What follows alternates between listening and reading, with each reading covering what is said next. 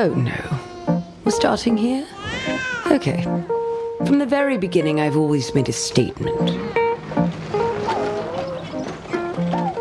Not everyone appreciated that. That's unfortunate.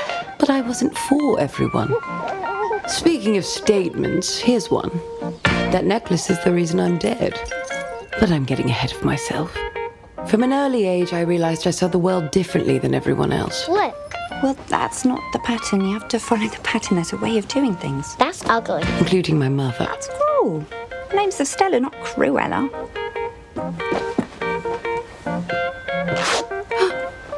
It wasn't her I was challenging. It was the world.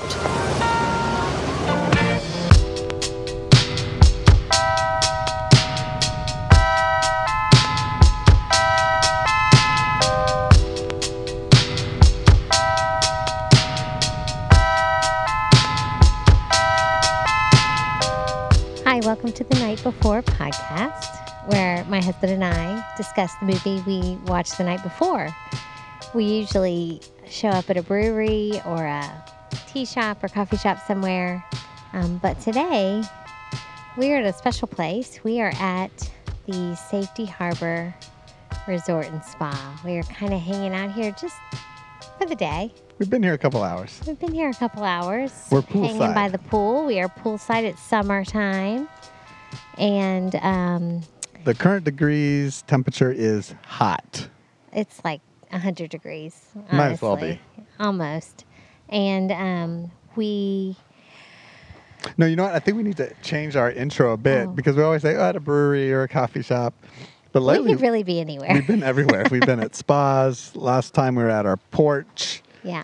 Front porch. Then we were at, before that we were at Casadega Spiritualist Camp. So it started out that we would pop up at a brewery or we local. seem like pretty interesting people. I mean, but now we basically do it anywhere we go the next day after we watch a movie. So yeah, we go somewhere. Today, and I'll admit, I guess it's being honest. We don't plan it, but we definitely try to plan to be kind of fun places. And then we say, this will be really cool to podcast from.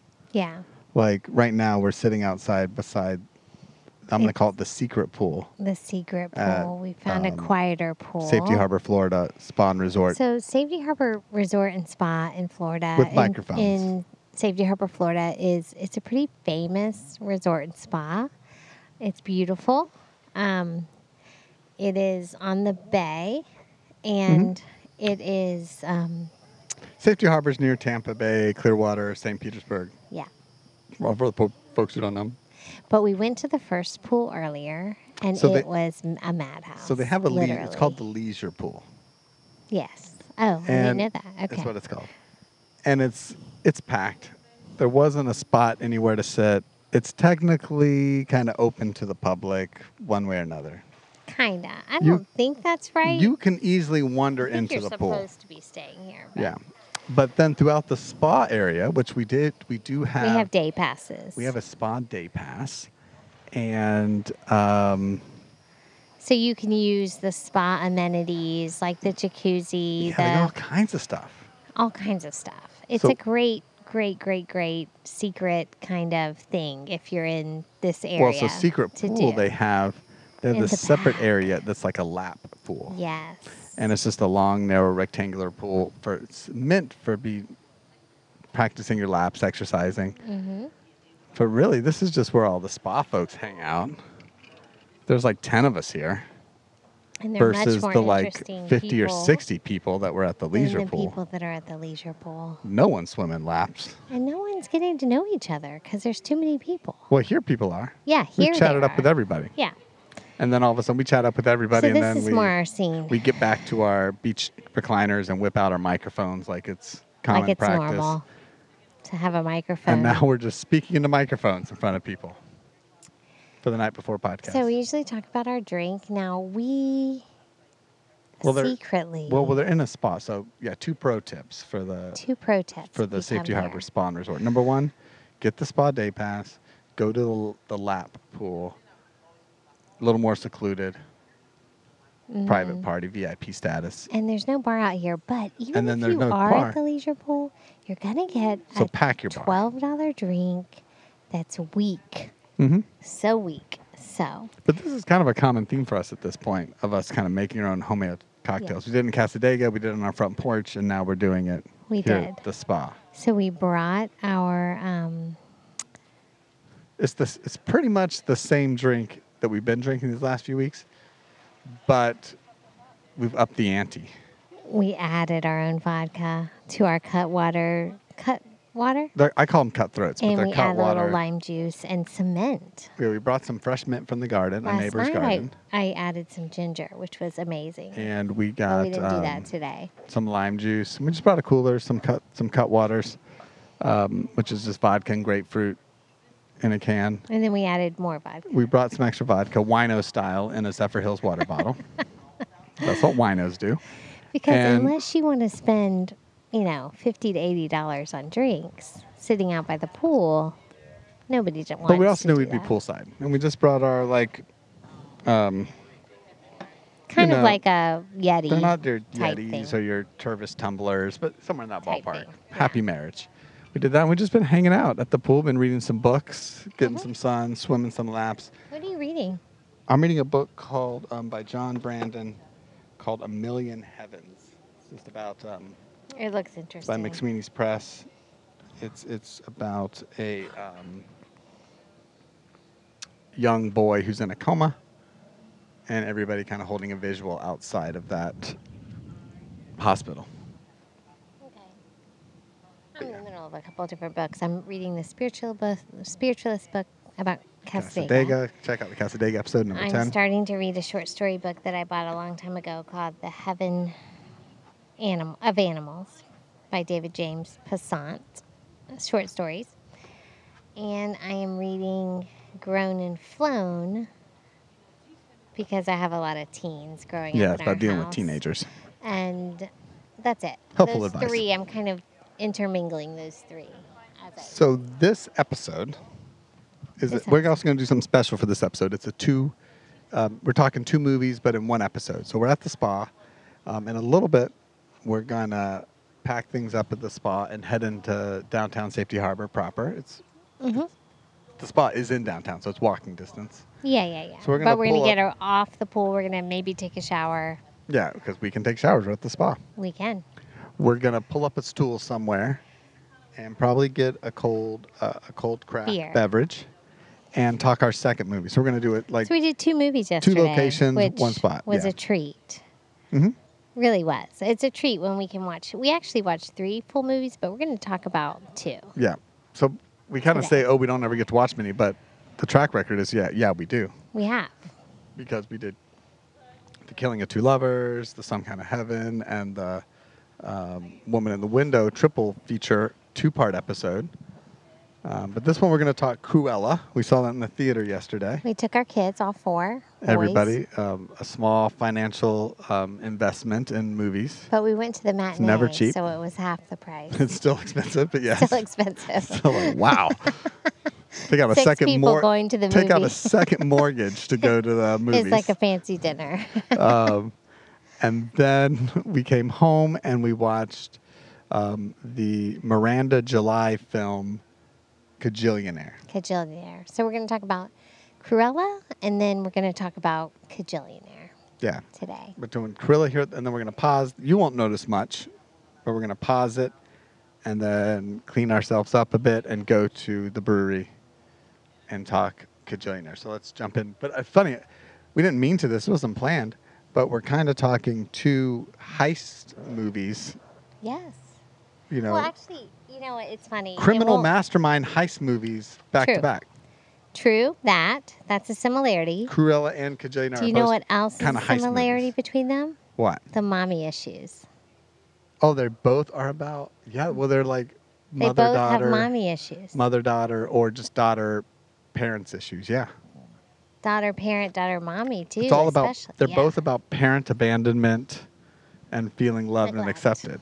Neglect. Tender feelings, to quote Kajillionaire. Because mommy and daughter relationships are tough. This is the mommy-daughter issue. It really is. And we didn't intend it to be that, but it is what it is. No, and I had not mentioned that to you. It's funny. I was thinking obviously I picked up on the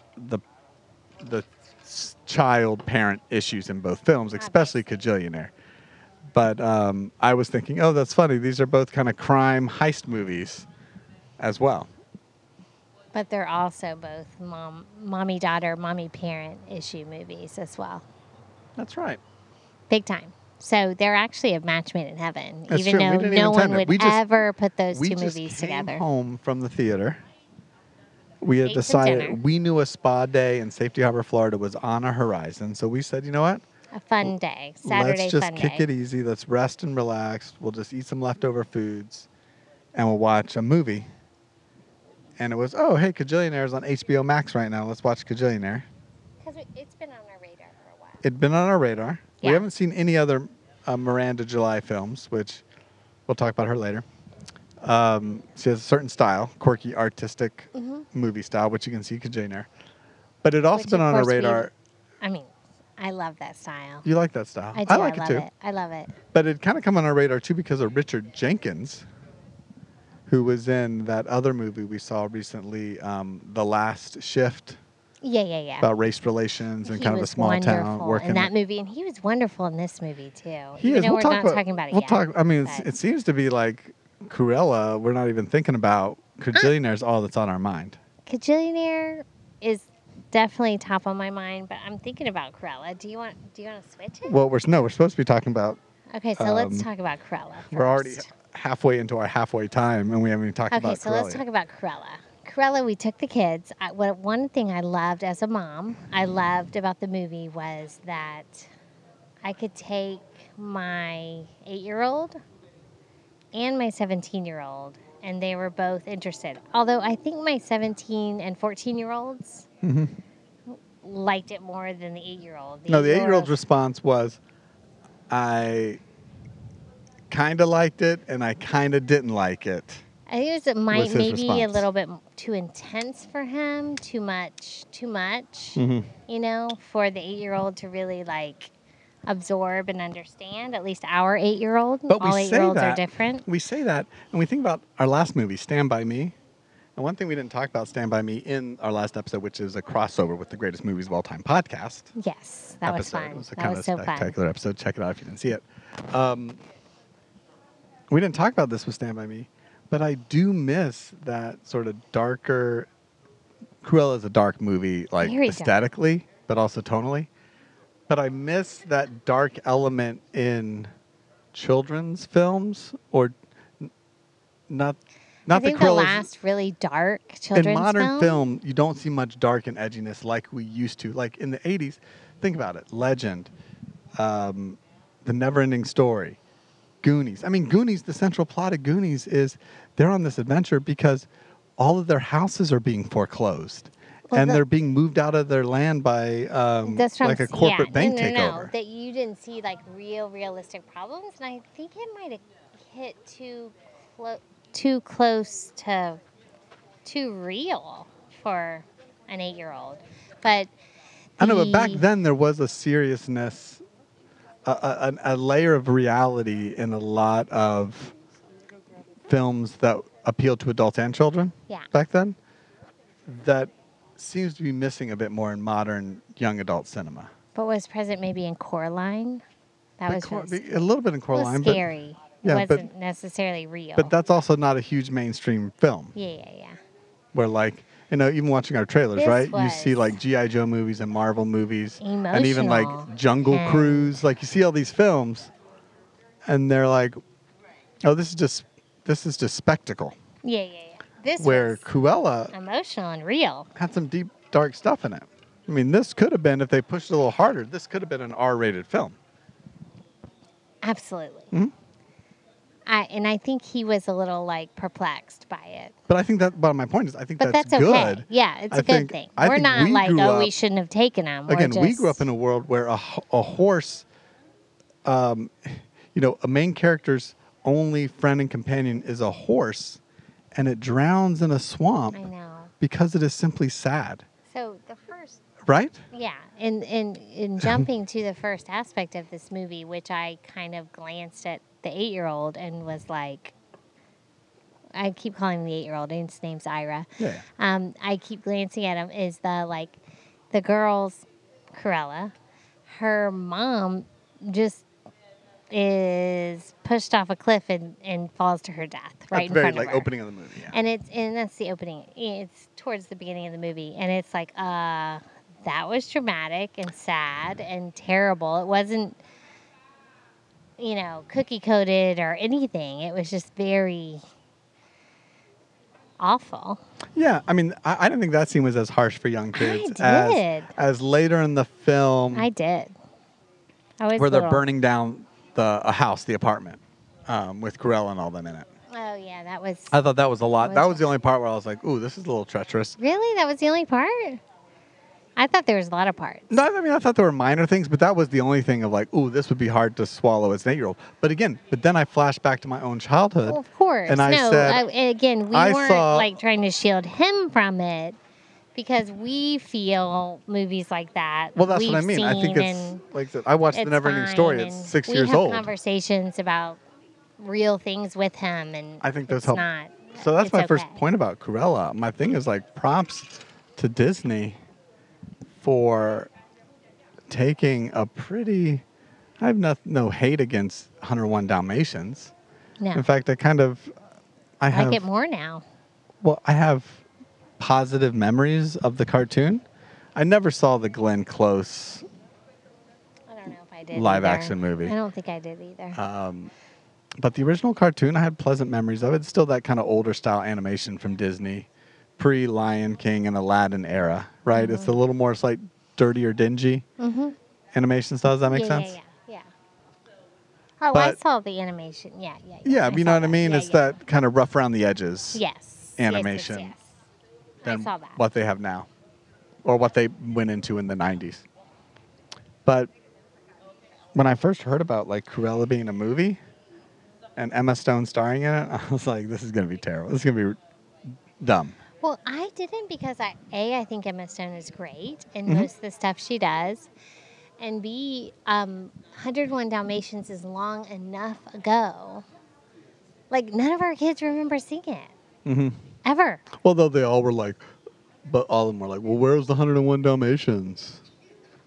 Yeah, and we explained that it was a prequel, but they were there, but they weren't because they had really never seen 101 That's true, too. That's true, too. We kind of had to explain that Cruella was part of 101 That's the thing about the movie, since it hasn't ever been... I think that's a strength of the movie, that it's been long enough. I agree. It's kind of like a distant memory. You know, even young kids know the concept of 101 Dalmatians. But they don't fully understand it. They don't understand. I mean, but I even vaguely remember 101 Dalmatians. So going Dalmatians. into Cruella is like a brand new movie.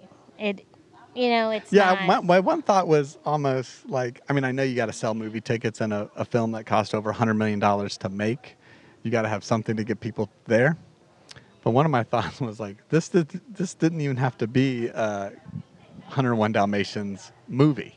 No. Like, it didn't have to be Cruella. It could be named something else. Yeah. But then the draw, you get some of that background of who this person is, even though I don't even have you get more money for 101 Dalmatians because people are going to go back and watch 101 Dalmatians. That might be true, too. But, like, I don't even have an idea of... I mean, I have an idea of who Cruella de Vil is. Just a bad villain. Mm-hmm. Woman. Mm-hmm. Old woman. But that's it. But I think you're right. I think the distance of time and the fogginess of memory... but just the loose association with the property of 101 Dalmatians and the character of Cruella de Vil is enough. Like, even this, I'm like, oh, that's her car. Like, when they eventually showed, the de Vil. I'm like, oh, that's funny. But, it's a lot better than I thought it would be. I thought it was really good. I hate Disney movies.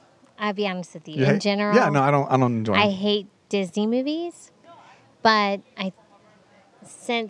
I'll be honest with you. Since my 17-year-old said he wanted to see it, and there are not many opportunities for me to, rein him in and see it with the younger kids, I was like, let's do this. Let's do this in the movie theater all together because I wanted to take advantage of his enthusiasm about Cruella. And it's something we could take our 8-year-old to. So I did, but I wasn't fully excited about it.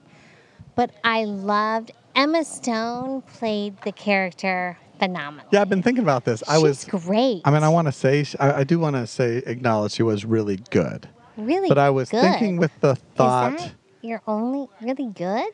She was really good. But Emma Stone is always good. But she's always a bit Emma Stone, right? Yeah. And I felt she was really good in this. I don't know if I would go as far as phenomenal. I felt really this. loved her I in felt this character. this. That's my point. I think this character and this role fit her personality and acting style. Mm-hmm. Like where I don't think she was phenomenal in the fact of like, oh my gosh, Emma Stone transformed herself into Cruella DeVille. Oh, yeah, her personality. I kind of feel fit it. she finally found the role that fit her style perfectly. Mm-hmm. So it Yeah, fit I her agree with perfectly. that. So that's what I mean. She for was sure. really good. I don't think my only point is, again, it's not a diss on Emma Stone. I don't think she had to stretch far to get there. But it was nice how she played Stella and Cruella, like the different characters. Estella or whatever. She really transformed those two characters throughout the movie. No, she did. She did a good job of the split personalities, but it was a little funny. It's sort of like the Superman Clark Kent scenario where it's like nobody recognizes her as Cruella. Right. She's pretty recognizable. I mean, she wasn't that unrecognizable, but Yeah. No, I thought it was funny. Again, it's nothing to distract you from the movie, but it's Clark Kent and Superman in the old Superman movies where no one recognizes Clark Kent when he's wearing his glasses. Yeah. But I thought There's a couple points. I feel like with Cruella, I feel like for me, the mother-daughter relationship was huge in that, seeing that I'm a woman and a daughter, that difficulty of this mother-daughter relationship was so poignant and so, like, real. Now, it was extreme, but there was relatable aspects to it. You know, just these. Well, even with her first, like, what we come to find out as her adoptive mother. Well, it's funny. The movie's told in 3 parts. It's told in her as a very young child. It's told as her as kind of a teenager, and then her as a.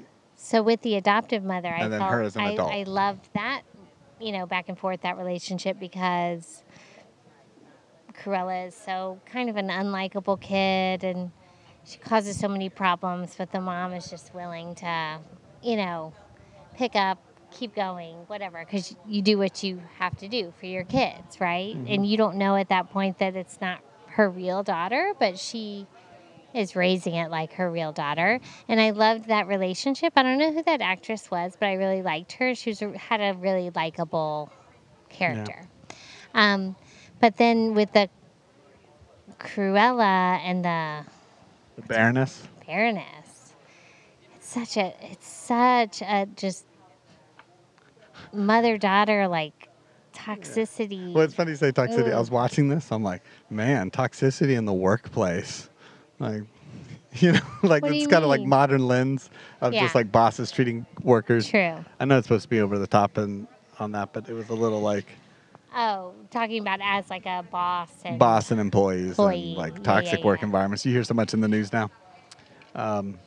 No, but I think to your point, unlike Kajillionaire, where that's the obvious point of the film, is talking about kind of dependency. That's not the point on of the parents film. and siblings or children, I mean, and those relationships. This movie had a nice, if you wanted to dig into that. Not if you wanted to dig into it. Her whole emotional... Of course. Well, the motivation. Her whole mental stability was based on her understanding who killed her mom, and then that's not who killed her mom. Yeah. And, this was like she was engulfed in this. Well, no, that's what I mean. Which is why she's become Cruella. This movie that we've talked about it with others, it balances various agendas well. Mm-hmm. Yeah. Like, it says, okay, speaking of young viewers who aren't going to give it deeper thought, it juggles, okay, it's kind of a quirky movie with some comedy. The 2 grifters that she ends up living with. It's a new word I learned. Yeah, you didn't know grifters were. The 2 grifters she lives with, they're both funny and comical. especially the more heavier set guy. It's kind of like the guys on Home Alone or something. Yeah, the wet bandits reminiscent of that. who keep coming back. Yeah. Which the robbers are also in the 101 Dalmatians animation movie. Yeah, within the van. And Yeah. Yeah. So they're funny. So you're balancing that. You're balancing these sort of various planned heists throughout the movie. It was a heist so movie. So you get these sort of, get the plan and execute it, Ocean's 11 style thing. And that works well. Yeah. You also have this it's really an origin story of Cruella. How does Cruella DeVille become Cruella DeVille? Yes. And you find that out by the end of the movie. It's a prequel. Yeah, it's just sort of like an origins. You see all this. The movie we saw in the trailers, Snake Eyes from G.I. Joe. How does Snake Eyes become Snake Eyes? They even call it Snake Eyes G.I. Joe Origins, right? So they balance that origin story of Cruella DeVille, which kind of feeds into the movie-making style of And they also balance this Marvel wonderful movies. fashion aspect if you're into that part of it. Well, they put it all through the which lens is of fashion and which sort of is really amazing if you're into the fashion aspect of things. Like, yeah. That's the if you get some mic noise, we're at the pool. That's the wind blowing. We're in Florida.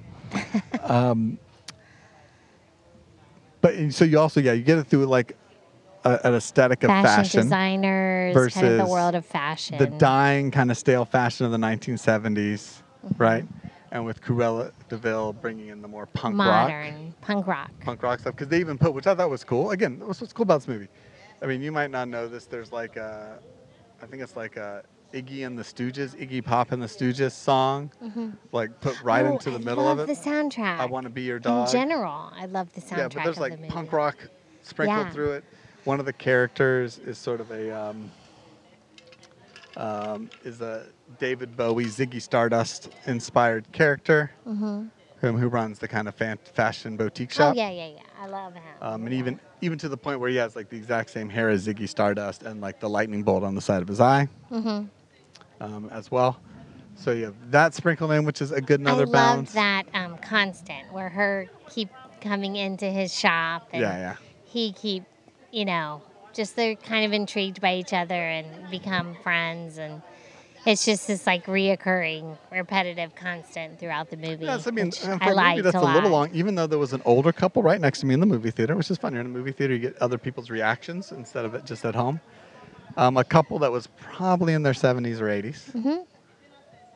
The wife really seemed to enjoy it. Husband's response? Too long. Okay, and I can attest to that. I thought 2 hours and 14 minutes. When she walked away from the fountain.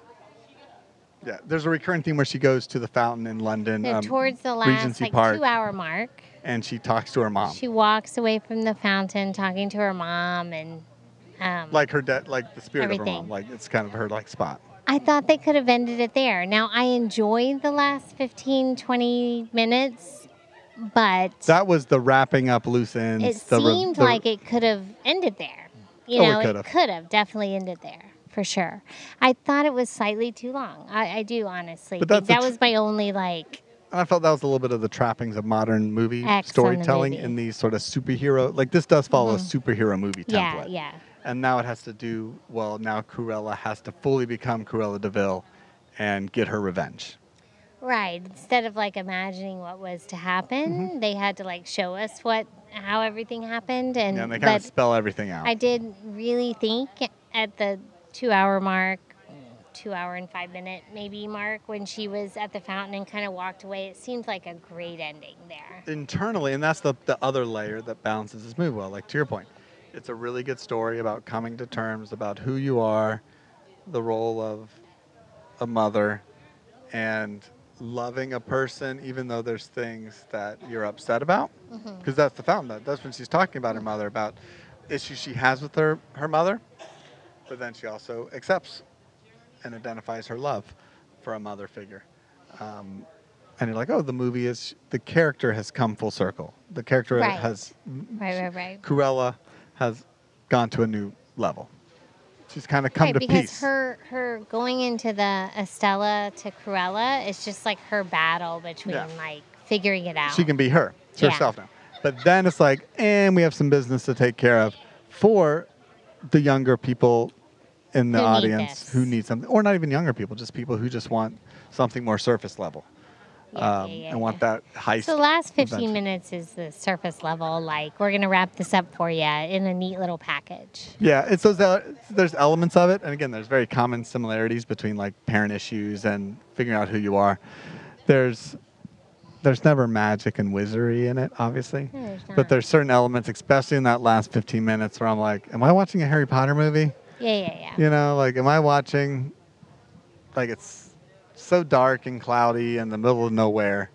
Yeah. On some cliff next to an ocean. It's like, is this? Those are the only parts. It felt like I was sitting at Hogsworth. Yeah. I think if they would have ended it at the 2-hour mark, it would have been better for a lot of people. Although you're right, the youth. It would have been better for people like us, but I think the mass public wouldn't have been happy. The mass public wants things wrapped up in a package. But it was a nice bookend at the same time. It was a nice bookend to the beginning of the film, which is also my least favorite part of the film. Like the ending for you, the beginning set up a lot of the similar things to that same location, that fancy resort area castle place. Yeah. And didn't enjoy that either. It just felt fake and artificial. But it was all CGI anyway, you could tell. Mm-hmm. But I think overall, super surprised by Cruella. I think it's a super great role for Emma Stone. I think it's a super role for Emma Stone. And I loved the one criminal guy. I thought was great. Both of them were. The chubby guy was good. Both of them were good, but I like the Andy guy more. Yeah, we're at the pool. We can't really do our research. He was really we can't control the noise. No, we can't do our research to look up. We can't do our research, but there is some people getting excited in the pool. But the Andy guy was really good. I thought his character, he was protective over her, but there was never like a love relationship, which was no, there's no artificial romance inflicted in this film, which I think is great, because always an artificial romance. Said, I went through all the other stuff. There's too much other stuff going on to put that in there. Yeah. But no, I want to wrap this up so we can get on to Kajillionaire and get to our next location in Safety Harbor. But I would say I think we definitely recommend it. Definitely. And it's a movie for all ages. Mm-hmm. It really is. It's a movie for, like I said, we went, we liked it. We took our 8-year-old, we took our 14-year-olds, we took our 17-year-old. Everybody liked it. 8-year-old probably the least, maybe. Mm-hmm. But it skews older than younger. But it was it skews a bit older. But we recommend it for sure. All right, cool. We're going to pause it. We're going to lay by the pool a little bit longer. And then when we find our spot this evening, we'll share our opinions on Kajillionaire. Yes. All right. Yeah. Talk to you soon. Bye. Bye. Okay. Thank you, or whatever. Here. This should cover that. Unless you bought it in bulk, I don't know. You don't pay for...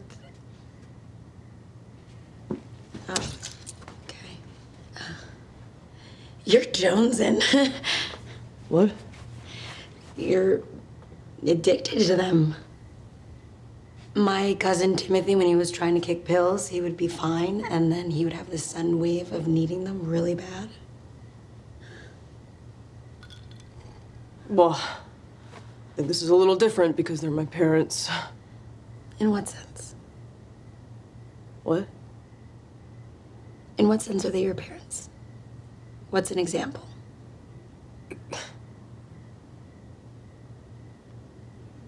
We split everything 3 ways. We have since I was little. What do you spend yours on? What? Your third. We go in on everything equally. Actually, that's another example. That makes 2 things. We're back. Oh, we're back? We're back. And now we are at... It's a couple hours later. Couple hours. We went and got pizza. Took showers. At the spa. Question about the showers. Did you wear your flip-flops in the shower? No, I did not. It's very clean in there. It is clean. It's kind of bougie. Well, it's like, is this dorm room shower or is this spa shower? It's spa shower. Yeah, for sure. It was nice. So. No, we cleaned up. We walked around. We got some pizza. Pizza Gregario, a favorite place of ours. But now we are pulled up. It's a little louder than the pool. It is, yes. We are at Troubled Waters Brewery. In Safety Harbor, Tampa. It's more of a small hole-in-the-wall brewery. It is more of a dive bar brewery. I mean, it's not a complete dive bar, but it's closer to... It's like you're also sitting in the middle of the brewery itself. Yes, definitely. But we like this No, we like the spot a lot. I mean, we've been coming here for a couple years now. And you look, and it looks a little dive bar-y and a little rundown. But in this case, those are not negatives. No, we like it. It's a little loud. Like we're sitting, literally, our nose, each of our noses. We're in the brewery. We're in the. They are brewing beer. A couple feet from they're us. not a place that has those big, huge, brewery. The smaller ones. Containers, stainless steel silo things. These are much smaller, but they're like within a stone's throw of us. I would say it's more of a local place than the other breweries. Yeah, it's like the next step beyond Buddy's brewing in their garage. Yeah. They got a small little spot. Just a step up on that. Yeah, it's something else. It's good. So none of those are negatives, but it's a small spot, and it's kind of loud. We're loud. Our noses are literally. But we like it. Sometimes we like it that way. No, we do like it. And it's fun. And as the sun goes down into the evening, it's good. Mm-hmm. But no, what I've been saying is we're so close to one another. Our noses are literally, or almost literally touching. They are. We're that close talking to one another. I could touch your nose right now. With my nose, and yet I can barely hear you. True. Yeah. That's true. So that's fun. So if we're speaking, I feel like I'm... And we're having a drink. I am having a mango habanero, and it's from the Troubled Waters Brewery. It's a pale ale. You like that? It's delicious. I've had it before. And I'm drinking a mixture of 23 flavors. It's in a can, though. It's not on draft. Right. It's called a Dr. Pepper. A Dr. Pepper from the gas station next door. Because someone has to drive eventually. Well, I just felt we've had a beer. we already had one round at Troubled Waters before podcasting. You're on drink number 2, and I'm in that in-between phase, and I was like, let me just grab a DP. DP's going to do them well. Yeah. Call the doctor. But. So that's where we're at. I'm really excited to talk about this movie. Kajillionaire. Let's do it. Oh, there was something. It's funny. You know when you have your shower thoughts? I had some thought about Cruella that I wanted to say. I love shower thoughts. In the shower at the spa to bring up on the Kajillionaire. About Cruella or about Kajillionaire? No, about Cruella.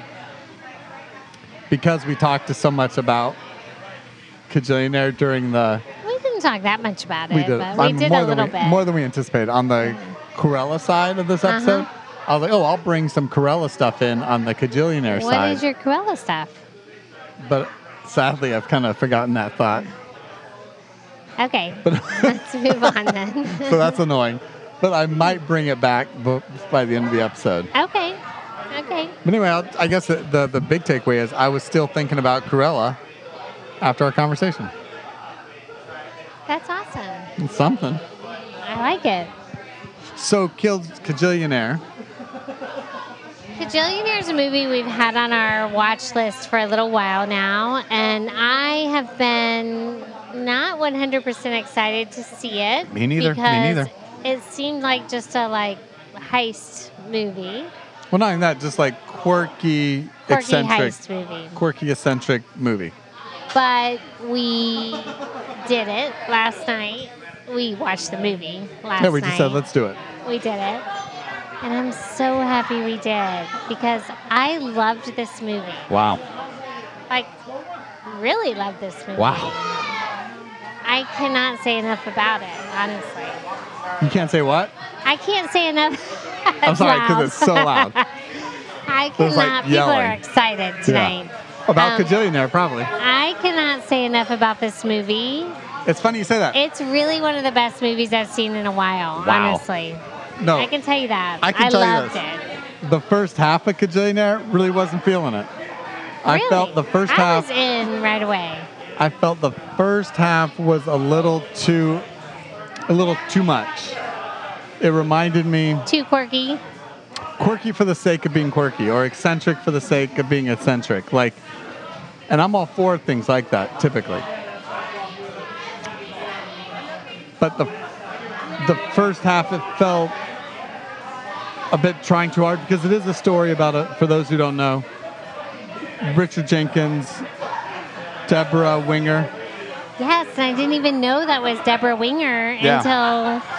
I mean, I went through the whole movie and didn't know that was Deborah Winger, and I love Deborah Winger. Yeah, they're the mother and father of Evan Rachel Wood. And I didn't know that was her either. I know. Everybody except Richard Jenkins looks different than they typically would. You might not know that's them, But they're a family of grifters. There's that word again. Grifters, yeah. Google it. That I learned. But basically, they just scam and scheme all day, every day to earn enough money to get by. Rent. And that's the first half really focuses on just that aspect of their life. They're not paying their bills. They're in debt. Yeah. And that's what I meant about some of it being too quirky. Yeah, like, some of their emotions and whatnot are like overly quirky. And the whatever. Evan Rachel Wood character does these like weird spastic movements when she's like robbing the post office P.O. boxes. And she's so quirky, but as you get to know the movie, you're like, but of course she's that quirky because she is unsocialized. Yeah, and you learn that as you go. You know, she is completely unsocialized from life. So what would you expect someone to be? Well, it's kind of like parents who raise you in a like bomb shelter or something, right? Like you're locked off from society, even though they're members of society and interact with society. She's raised by her two parents, and now she's in her 20s to function outside of reality of society and not do what people do. Right. Like not get into the materialism and into their business, the 9 to 5 working normal teenage stuff or young people things. Yeah, like that. We learn later in the film she's like 26 years old. Yeah. The character. But no, so the first half doesn't go into that too deeply. It's there, but it's focusing more on their various schemes and their rent troubles. Yeah. And it's like I said, it's the part that they live right next to a bubble factory. What is that factory making? It's like the sign on the thing says Bubbles Inc. Right? And they live in this office building connected to the bubble factory. It's like an abandoned office building. Yeah. But on certain times in the day, bubbles bleed into the walls of their apartment. Pink bubbles bleed into the wall. And they know when this is going to happen, so they get buckets and they are there to clean it up. And it's a 3-person job, and they each have their piece to get all the bubbles. And it's with an understanding of the landlord that they'll clean the bubbles out. Yeah. Right? Yeah. And again, as you get deeper in the film, yes, you can get into this whole thing about the bubbles symbolizing the emotional eruption and tension that is brewing, say, in the daughter, the family. Like, they're trying to contain this thing. Yeah. And they can't. You could dig in that. But so the daughter's name is Oldolio. Oldolio. Which is really eccentric. And she is, from the get-go, is just miserable. But she's kind of robotically miserable, in a sense. Like, she's just doing what she does. Yeah, it's hard for her to speak. Like, it's even labored to speak, like, not physically. Like, even when people talk to her, you can tell she just can't even muster up things to say, her own thoughts. So she's kind of been living this life within her parents' lives of what they want her to do and what she's doing, and she's stealing, and it's just not this. So from the get-go, it becomes,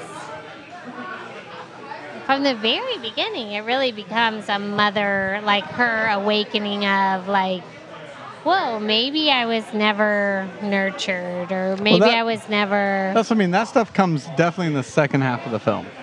Second half, They maybe. hint at things, but like the first half, that's what I meant. It just sets up all these things. The bubble factory, the owner of the bubble factory can't hold back his emotions, and he's overly emotional, right? He is, yeah. And he cries at anything, right? They take advantage of that. And again, as you see the movie, you see, oh, he's the direct opposite of them, of this family who bottle all their emotions, who don't let any emotion out. The mother even says to the daughter, Old Dolio, at one point, you don't know what tender feelings are, right? Yeah. And the bubble guy, he's only has tender feelings. So I see, you see all the things the director Miranda July and writer is doing, but just that first half, it almost seems like a silly movie. It seems overly quirky. Yeah, like for the sake of being quirky. Mm-hmm. Like, oh. It does. But I'll get with you, as it moves into the second half, I started liking it more and more. Yeah, because at one point she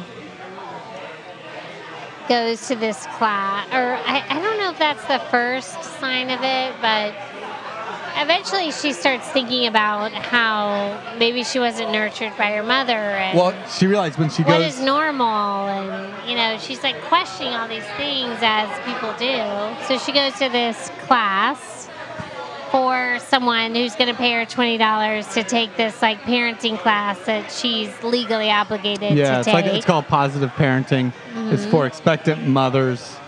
So she does it, and instead but somebody of just, doesn't want to go, so she goes for somebody else, and they pay her $20 to go. Instead of just getting the signature and leaving, she ends up having to stay, and she watches this video that's very like kind of traumatizing to her, of like the infant being born and crawling up the mother's chest and being next to the breast and whatnot, and this like instinctive behavior of infants, and she's wondering, did I do this? Or did my mother do this to me, to my parents? Did my mother do this? Did my mother let me crawl up her chest? Or was I put on the cot? Yeah. Was I just taken away and put on the cot? And does this have anything to do with the reason why basically she's feeling very like unloved or just, unattached from her parents? Yeah. Basically. No, right? as the movie unravels, you learn that's what it's about. But you do have to get past Evan Rachel Wood's or Old Dolio, the character, who we even learned later, which is kind of funny, that her parents named her Old Dolio after a homeless bum that won the lottery. And they named her, when she was born, Old Dolio, hoping that the homeless millionaire now, when he died because he had cancer, would give her the money because they gave their child her name. It was like another, even her birth, she learns, was another scheme by the parents. So even the parents, like everything in her life feels like everything the parents do is a scheme to get money. Well, it's motivated, it's funny, like in Cruella, and no, this was not my shower thought, stay tuned. In Cruella, they keep, there's the running gag of the one character keeps saying, like, what's the angle, right? Right. What's our angle here? What's our angle?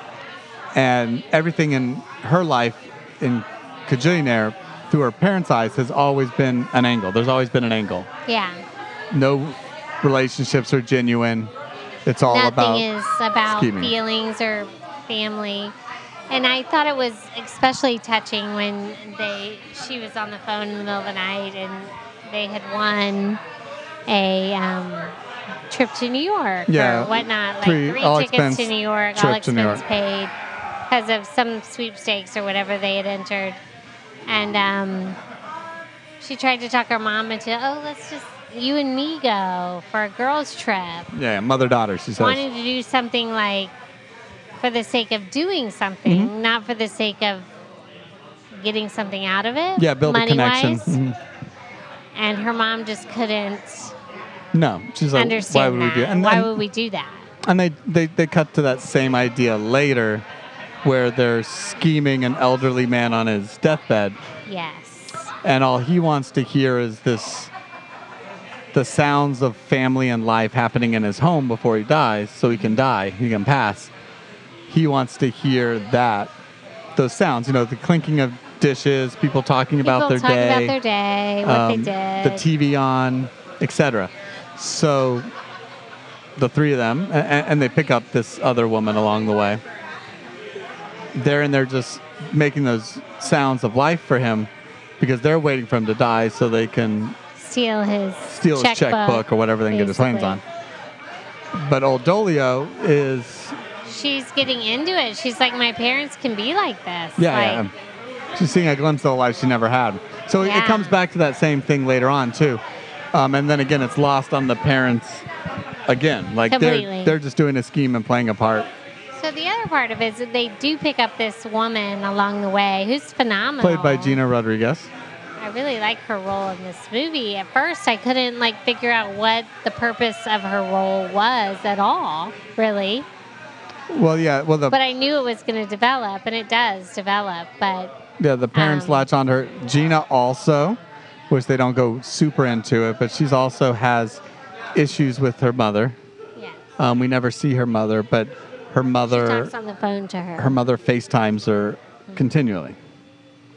And then buys random things and sends them to her. Right. And so Gina, the character's name is Melanie, I think. She is somewhat annoyed at her mother. And feels pestered and whatnot by her mom.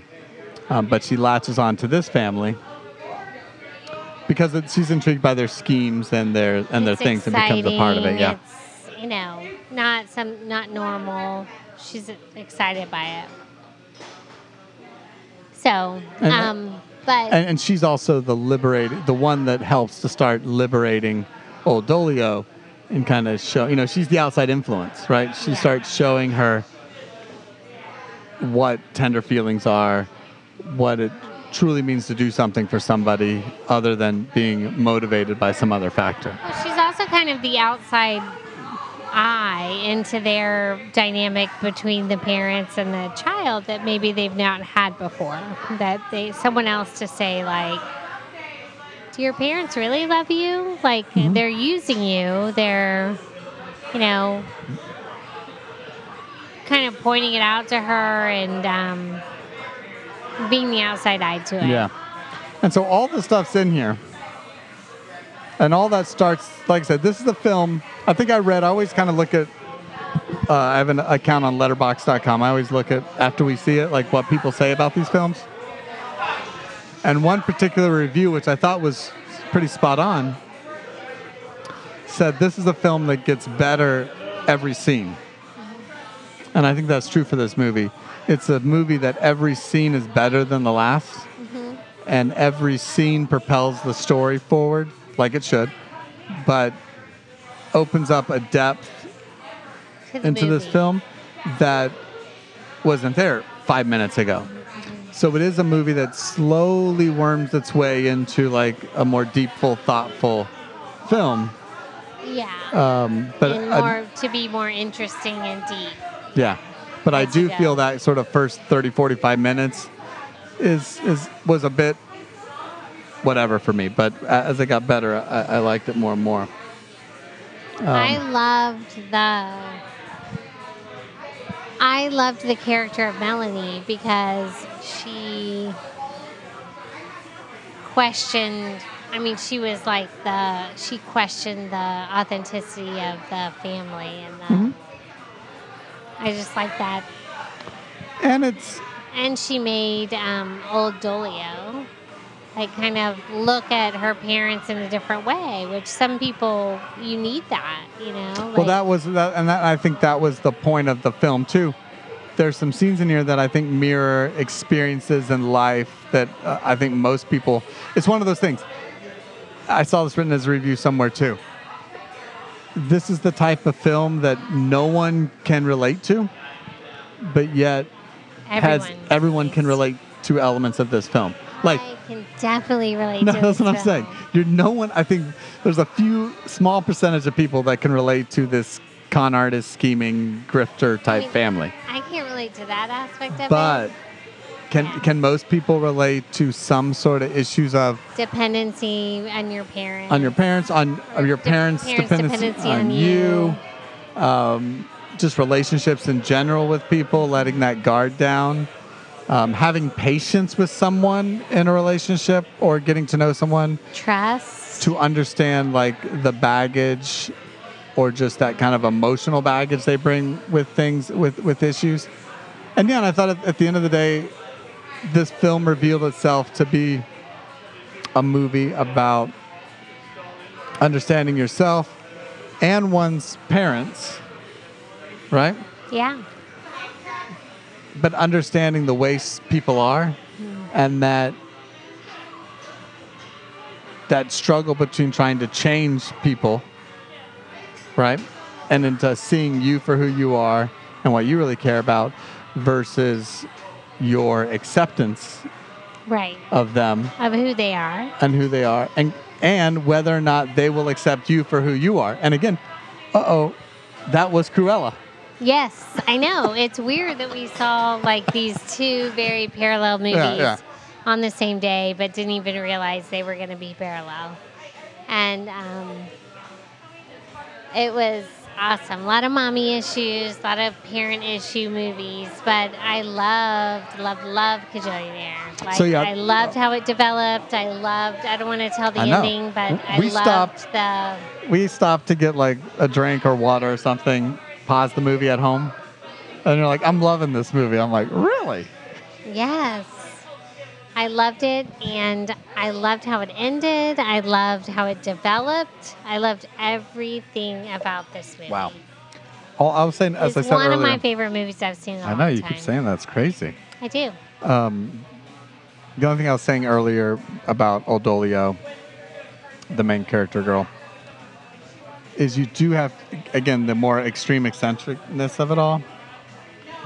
Because I feel it's distracting. You have to get past the fact of her extremely long hair that's always in her eyes and face. You want to cut it off. You want to put it back. Her super low voice.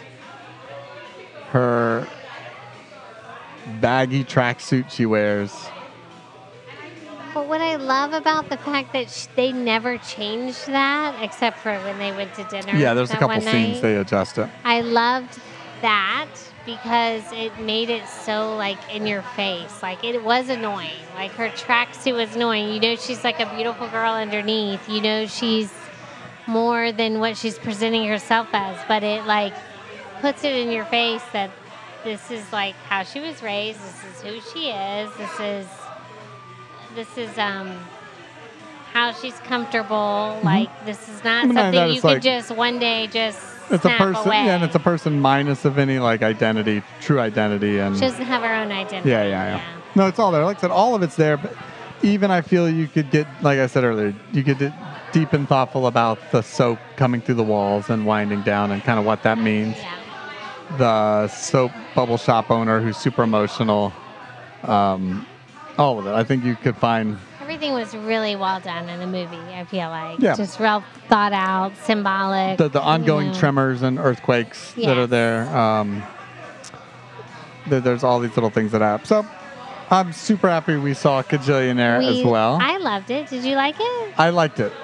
I didn't love it. I liked it. You didn't love it as much as I did. I didn't love it. Only because I didn't enjoy the first half. I got you. I didn't think it was bad. I enjoyed the first half. I thought the first 5 to 8 minutes were a little like over the top quirky, but then once I like fell into the character of Oldolio, the quirkiness didn't bother me. No, I'm not saying by the end I was really enjoying this thing. Yeah. And when I really liked it, but the second half a lot more. So I would definitely recommend people see it. Absolutely, definitely. I would definitely go watch Kajillionaire. Kajillionaire? Kajillionaire. Yeah. I'd recommend it. I'd recommend Cruella as well. I'd highly recommend it over a lot of other movies we've talked about. Go watch Kajillionaire. It will be a fun night for you. I would place it next to all the other movies we've recommended. Like, I wouldn't say, like Killing of Two Lovers. See that before you see Kajillionaire. Oh, yeah. For but sure. it's way ahead of the ones that we were like, oh, Stowaway, I don't know, Woman in the Window. Stowaway, Woman in the Window. See Kajillionaire first. Yeah, of course. But see Killing of Two Lovers before. And we keep coming back to that one, too. All right, so let's wrap this up. This is our issue. It's calmed down a little bit here in Troubled Waters. A little bit. We're a little calmer here. You start podcasting, it's a fun place. And it clears the bar quick. Yeah, it does. I know. People get scared of the podcast, and they start, getting away from us. But, so, okay. Well, all right. Who knows where we'll end up next? My Dr. Pepper is empty, but your Mango Habanero is still halfway there. Cheers. Ready? It's a good sound. All right. All right, until next time we watch the movie. Talk to you later. Bye. Bye.